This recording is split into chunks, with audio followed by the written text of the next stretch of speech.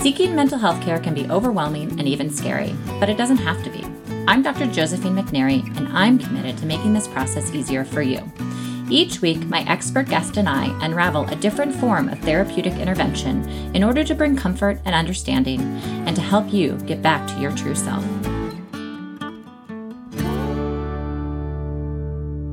Hello, and welcome to another episode of Mind Stories. Today, I'm pleased to have as our guest one of the newest members of the Cal Psychiatry team, Dr. Kinasz.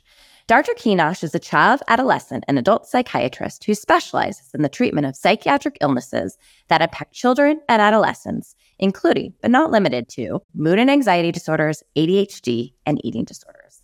She also sees children struggling with behavioral issues at home or at school, and adolescents exploring their gender identity. She uses various treatment tools, including psychotherapy, psychoeducation, parent and family interventions, and medications to help an individual achieve their personalized goals in treatment. She carefully listens to a person's unique story and uses an evidence-based approach to address their individualized needs. Her child and adolescent fellowship training helps her to explore her patients through a lens that considers biological, psychological, and environmental factors that contribute to their symptoms. She believes in addressing the family system in treatment so that the individual and, when applicable, the entire family can achieve psychological healing and growth. She received her medical degree from the University of Chicago Pritzker School of Medicine, trained at UCSF for a general adult psychiatry residency, and completed her fellowship in child and adolescent psychiatry at Stanford University. She is currently practicing at the Cal Psychiatry's Menlo Park office and over telehealth. Today, we talk about ADHD in children and adolescents. Welcome, Kate. Hello, and welcome to another episode of Mind Stories. Today, I'm pleased to have on as our guest one of the newest members of the Cal Psychiatry team, child and adolescent psychiatrist and adult psychiatrist, Kinasz. Welcome. Thank you for having me. So we were talking earlier before we were recording, thinking about how easy this conversation was going to be because you work a lot with ADHD in children. That I do. ADHD, it's almost become so common that it's like a buzzword. Everyone thinks either they have it or their child has it. The fact is, a lot of people do have it. So a lot to say on it. Where should we start? Probably with just understanding what ADHD is. Some people still use the term ADD. That's not the term we use anymore. ADHD is attention deficit hyperactivity disorder. And the reason people say ADD is there used to be thoughts that, is that something different than ADHD? But just to clarify, so ADHD, there's 3 subtypes. There's hyperactivity type, inattentive type, and combined type. So hyperactivity type is kind of your classic kid running around the classroom, can't sit still, climbing, often getting in trouble at school. Those are honestly the kids who get noticed the most because they have behavioral issues sometimes. The inattentive type often gets missed, at least in younger kids, because this is the kid who's not really getting in trouble, but they might be daydreaming in the classroom. You ask them what happened in school, and their mind was other places. They're forgetful. They might lose things, but they're not climbing up and down, running around. So again, they can go longer before it gets detected. And then combined type are kids who have features of both. What is most common, boys versus girls, all that kind of stuff? Yeah, so I think in terms of what's most common, it's kind of a changing landscape because, again, we're diagnosing ADHD way more frequently than we ever used to. It's a complicated question of, is it because there is more ADHD? Is it because we're just diagnosing it and more aware of it? Is it something about our environment that's making it a lot harder for kids to pay attention? My thoughts is it's probably all of the above, but the stereotypical demographics are often the hyperactivity type is more common in boys, although certainly girls can have it. And then the inattentive type is often more common in girls, although certainly boys can have it. And then, of course, both can have combined type. But again, it's that the inattentive type gets missed more often. So there might be a lot of people out there with inattentive type that just don't get picked up, or at least don't get picked up when they're younger. And around what age? I mean, I'm assuming that looking back, a parent might say, these symptoms have been present for forever. But I mean, what is kind of the most typical age of first diagnosis? So The thing that people often don't realize about ADHD is it's what we call a neurodevelopmental disorder, meaning a person has to have shown symptoms before age 12 to even get a diagnosis. So we hear of this concept, and we could probably do a whole episode on this, of adult ADHD. And really, to truly have an ADHD diagnosis, you should have been showing signs before age 12. So in a kid, that's often pretty easy to figure out. If they come to your office at age 10 and they're showing signs, then they meet that criteria before age 12. But with an adult, really to dig into if they have the neurodevelopmental disorder, we should be looking back and seeing if they showed symptoms before age 12. But in terms of when they present, often when I talk to parents about it, it can really depend on their environmental structure. So there might be a kid who shows a lot of symptoms in first, second grade, but they're in a school environment that helps them thrive, and a teacher who's used to working with kids with ADHD symptoms and has all kinds of different activities, and they're not really getting in trouble. Or they could be in a school environment that is much more restrictive and they're getting in lots of trouble. And so then they present to me. So I think they have the ADHD, it's biologically in their brain, not that that's really how we think of it, but biologically, they're prone to these symptoms at a young age, but it can often be the environment that determines when a kid presents. So do you think about ADHD, the symptoms of inattentiveness, as a continuum? So like on one end, it's normal attention, right? On the other end, it's pretty severe ADHD, but you can exist, even normal can exist all along that continuum. Yes, absolutely. So when parents come to me, I think a lot of people fear that, especially as a child and adolescent psychiatrist, I am just going to throw medications at their child and say, fix your child. And they don't want that. And of course, some people do want medications, but here's how I always like to counsel my parents.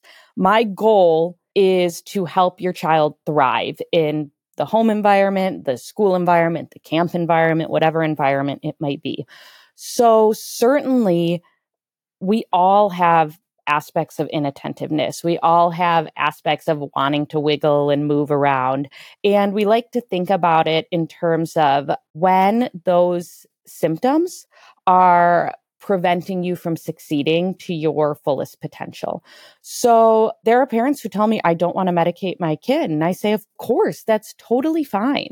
There are certain jobs as an adult where having hyperactivity symptoms, even inattentive symptoms, can still help you thrive. Creative jobs where you're on the move. So it doesn't need to be that we all just need to get medicated. But in the same way, if a kid is having symptoms where they're getting in trouble all the time, they're having trouble making friends because they're acting out all the time, they start hating school, they start not wanting to go to school, they start feeling anxious because the teacher's always getting mad at them. Those are the times where I want to help parents think like, hey, are these symptoms getting in the way of your child not only reaching their potential, but enjoying their life? And that's where I think, when I think of the continuum, it's really how they're acting in their own environment as when we want to think about treatment. Can I go to diagnosis next? Of course. Okay. So a lot of times, because I see a lot of adults with ADHD, there's always a discussion about how the diagnosis should happen, right? Mm-hmm. And we maybe go through to kind of help the listener understand the various types or ways to become diagnosed or to get the diagnosis. Sure. So typically, and I'll highlight with kids, often the teacher might first be the one to notify parents, although it can happen at home. And the key, I can't underline, highlight, star this enough. The key is they must show symptoms in two different environments. And the reason why I'm highlighting that is because there are people who come to me and say, my kid is having all these behavioral issues, can't stop moving, can't stop talking back, getting in trouble at home, but they are perfect at school. Vice versa also happens. A kid is getting in trouble all the time at school and parents see no signs at home. And I can get into, we might not even have time, but why often that happens. But really, to meet criteria, they have to show symptoms in 2 different settings. Typically for a child, it's school and home, or if it's the summer, camp and home, something like that. A pediatrician can totally diagnose it. But again, they want to have gotten report from parents and report from teachers so that we're seeing that in 2 different settings. There's many questionnaires out there that can help inform us, but I always like to say that questionnaires just give us information. They're not a diagnostic tool. So ultimately, you'd want a physician to be the one to diagnose it. And like I said, pediatricians can, and often they can start medications. You present to a child psychiatrist sometimes when those first round or the standard medications aren't as helpful or not working, then you want to see a specialist. When does psych testing come in? When would someone need to do that? Good question. So, one, it's a choice, and often neuropsychological testing can come in when it seems like something more than ADHD might be going on. The fact is that neuropsychological testing is very expensive. So when I'm talking to parents, I am usually recommending it if we're pretty stumped and we think that there's something that we're not quite sure of. It can also be really helpful when we're thinking about specific ways to work with the school. Are there other learning disorders going on? Are there ways to get IEPs or 504 plans that we can think of through neuropsychological testing? If you're concerned about, I shouldn't say just ADHD, because obviously it's a big deal. But if you're concerned about typical ADHD, I wouldn't go the route of neuropsych testing because it's just a really long and expensive endeavor. But if you're getting treatment for ADHD already, or you've gotten that diagnosis and that's not explaining all the symptoms you're having, and you're really struggling in school, showing a lot of learning differences, that's where you might want to think about neuropsychological testing. And this is really where having a psychiatrist on board could be helpful because it's a nuanced conversation. So I would never just say, here's the bullet points for when you get neuropsych testing. It'd be a back and forth conversation about how a person is presenting. Okay, I want to rewind a little bit because I'm actually very curious for myself as a parent. You were talking earlier about the importance of that the symptoms need to be present in 2 different settings. Mm-hmm. We can make it super quick, but what are some reasons that those symptoms might be present in one setting and not another setting? What are other explanations? Totally. And again, this is a nuanced conversation because I never in a million trillion years would want anyone to feel blamed or like it's their fault, or any parent like that. We are all just doing our best. But often if a kid shows behavioral issues at home, say, and not at school, it may be something that's happening in the family environment. So a very typical example is a new baby comes into the house and the older sibling starts acting up, can't sit still, can't pay attention. Well, maybe they are seeking attention from their parents. But we could name 100 other scenarios. It might be that the child has some underlying anxiety that they're showing, but it's not ADHD. So this is where it's great to get the school report and hear how they're doing at school. Vice versa, if they don't show any symptoms at home, but they do at school.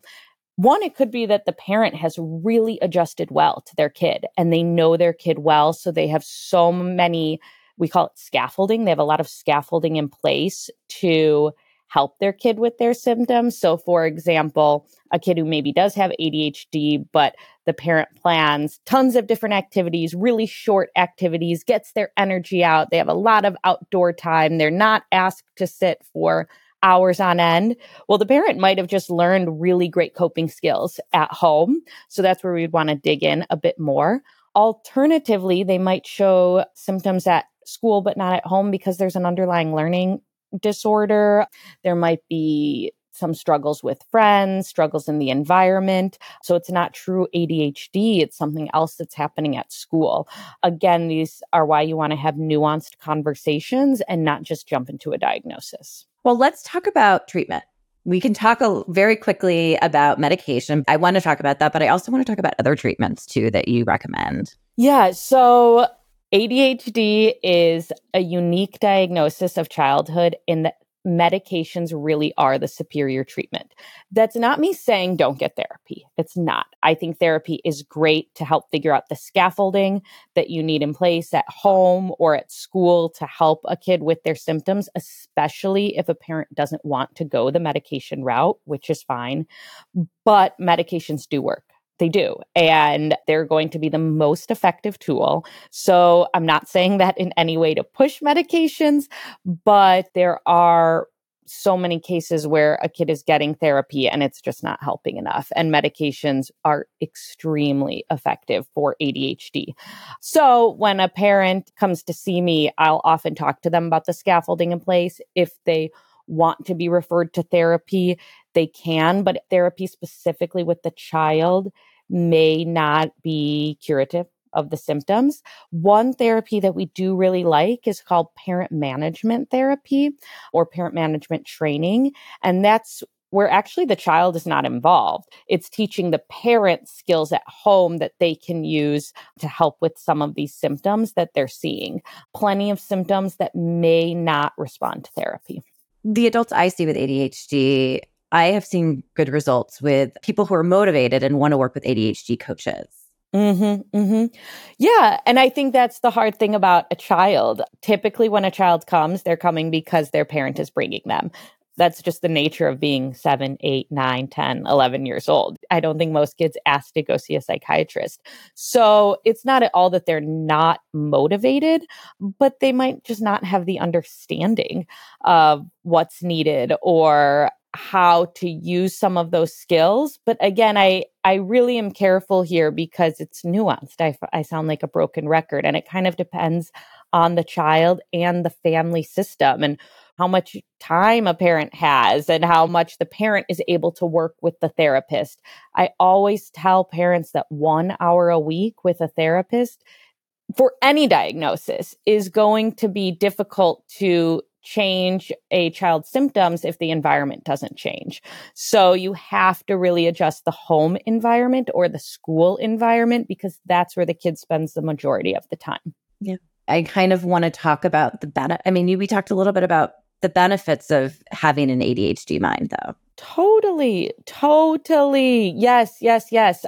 I think the benefits, we go way back. We can think about millions and millions of years ago. I say this kind of tongue in cheek, but really meaning it. Like if someone was getting chased by a lion, if that really was what was happening, maybe more like chased by a wolf, they certainly don't want to be standing still. They want to be looking around. And I think the same is true today there's plenty of sports where you want someone to be very active. There's creative minds where you kind of want that person daydreaming and thinking and doodling. And so I think it's so important for parents and teachers to help a child find what really makes them tick, find their passions.